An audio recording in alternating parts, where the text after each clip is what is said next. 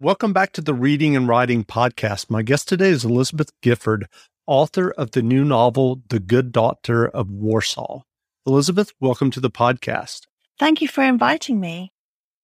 Great. If someone hasn't heard about your new novel, The Good Doctor of Warsaw yet, how would you describe the novel? I particularly wrote the novel because I think not that many people have heard about The Good Doctor of Warsaw. And Dr. Korczak was a very famous person in Poland. He was a very beloved children's writer. He ran two orphanages for children. He was a children's doctor, and he was also a broadcaster. And he worked very hard to make children's lives better. He, in fact, still continues to inspire people who look after children. There's the International Janusz Korczak Society is based in America, in Seattle. And across the world, many teachers and parents follow his ideas of respecting children and trying to make their lives happier in the present rather than putting off their happiness for some future time. So I would say it's a book that is to help people get to know the Good Doctor of Warsaw, because he's such a life-enhancing person if you care for children. But also, of course, it's a book about the Holocaust and the Warsaw Ghetto. And I was lucky enough to meet the son of two of the survivors of the Warsaw Ghetto, some of the 1% out of 500,000 who survived. And through their love story, their remarkable love story, they worked with Dr. Korczak in the orphanage in the ghetto. They managed to survive and bring his message of hope out with them. So I think it's a story of some of the worst that human beings can do, and also a story of how very wonderful people can be in living selflessly for others. I'm curious, how did you first hear about the story of Dr. Korczak and decide to write a book about? I was a young mother and a teacher, and I was at a conference, a teaching conference, and somebody put some quotes up on the overhead projector. And I just thought they were remarkable. They just really got to the heart of raising children. So I asked the lecturer about them, and she wouldn't let me go until she'd told me about Korczak. And that started a quest to find out more about him. And during that time, I came across Roman in Sweden, whose parents were in the ghetto with Korczak. And I just wanted to write their story and also the story of Janusz Korczak so more people could get to know him. So I'm curious, for those, just to set this in historical perspective, what was the history of Poland prior to the invasion by Germany and eventually the Warsaw Ghetto? Poland had just become free of Russia since the 20s, so it had only really had 20 years of freedom. But towards the end of that time, the shadow of fascism started to creep across Europe. And although it was a very multicultural society with nearly half of Warsaw Jewish and other minorities such as Ukrainians, Germans, on an equal footing, it suddenly became unequal. And there was a lot of anti-Semitism in Poland. Korczak had a lot of his work taken away. He lost his job as a lecturer at the hospital. He lost his non-Jewish orphanage. He lost his broadcasting. He was really, and then gradually, all the Jewish people were rounded up and put into a ghetto of about a square mile with 500,000 people inside. And so it was a very sudden, dark history. And the Polish people went from being quite anti-Semitic to being the second in line in the sights of the Germans, who considered the Polish people to be slightly less than human. That's what happened quite quickly in Poland. And when I started writing the book, it felt like very old history that could never happen again. But by the time I'd finished writing the book, it was quite shocking to see some similar things being said across Europe and America. Yeah, that's sad. What was your original writing journey that led you to working on and writing your first novel that was published? I was a teacher, and in my spare time, I was doing writing and attending writing courses.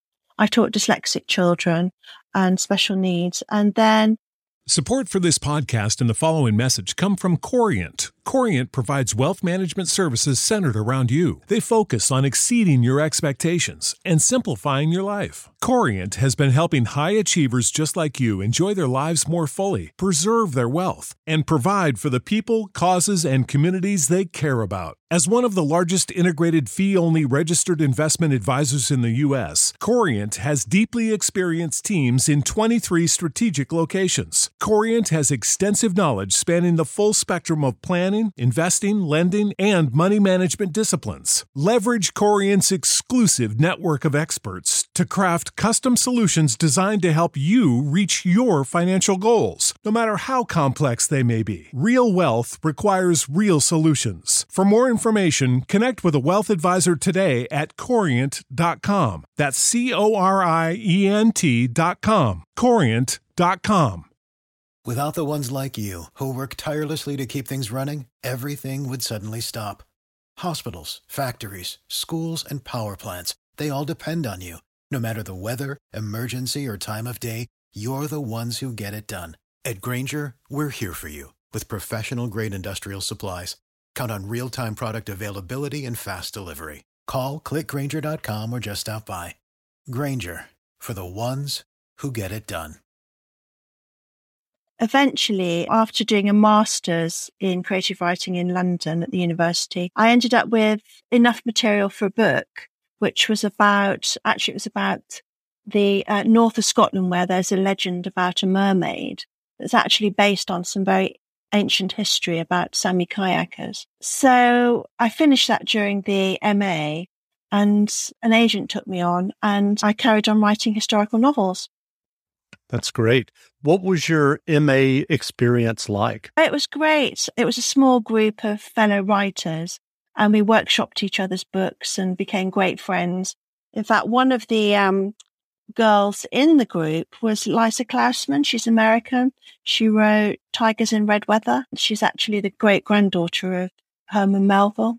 So yes, Oh, wow. it was a lovely group, and we all had a great time, worked very hard, and we had great That's great. tutors. Yeah.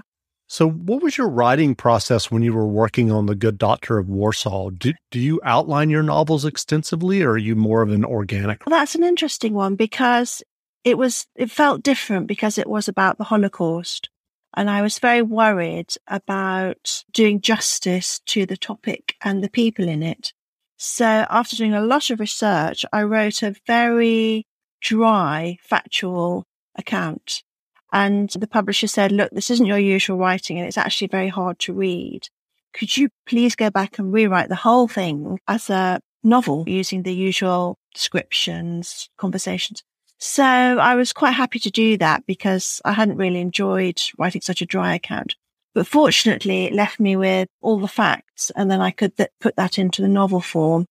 And I had Roman, the son of the couple who fall in love and then are taken into the ghetto and unusually managed to escape in a very dramatic way.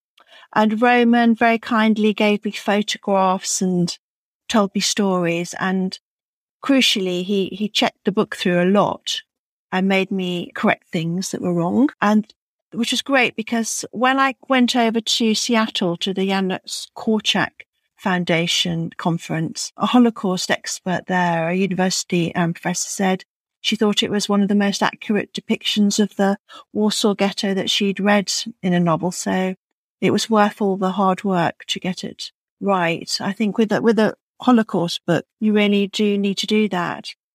So it was different in that. Well, given your experience thus far in writing and getting your historical novels published, what writing advice would you offer for those who are listening who are working on their own stories? I would say keep going. I think generally you haven't finished the book until you finish the book. And when you first think you finished the book, you've got a draft or whatever, you're actually probably halfway or a third of the way through because you need to keep going over it and making it better. So I would say just keep going. Don't be disheartened by the amount of work. I think it's the amount of work that can put people off, really. And then when you've got something finished, somebody can take it up, but they can't take up something not finished. Workshops, having writing buddies, all that sort of things keeps you going. That's great. Are you working on another novel now? Yes, I am. I'm working on a novel set in Scotland, and it's partly set in the whaling port of Dundee and partly in a Scottish castle that I know quite well through a friend of the family who used to live there. And so I'm really enjoying that. That's great. What novels or nonfiction books have you read recently that you enjoyed? Oh gosh, lots really. I'm reading quite a lot about the Arctic. I really enjoyed A Woman in the Polar Night, which is set in the 1930s in Svalbard. Yes, so lots of things really. I'm reading What Do You Want From Me, which isn't a novel, but it's by Terry Apter about learning to get along with in-laws, and that'll be part of my book. That's great. Where can people find you online if they want to learn more about you and your novel? It's just Elizabeth with an S, Gifford.com, or I'm on Twitter or Facebook. Great. Well, again, we've been speaking with Elizabeth Gifford, author of the new novel, The Good Doctor of Warsaw. The novel is on sale now, so go buy a copy. And Elizabeth, thanks for doing this interview. Thank you for having me.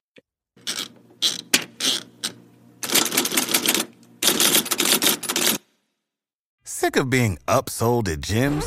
My guy, you're currently a base member? For $90 more, I can upgrade you to our Shred membership. For $130 more, you'll be a Swole member. And for just $300 more, you'll reach Sweat Platinum. At Planet Fitness, you'll get energy without the upsell. Never pushy, always free fitness training and equipment for every workout. It's fitness that fits your budget. Join Planet Fitness for just $1 down and $10 a month. Cancel anytime. Deal ends Friday, May 10th. See Home Club for details.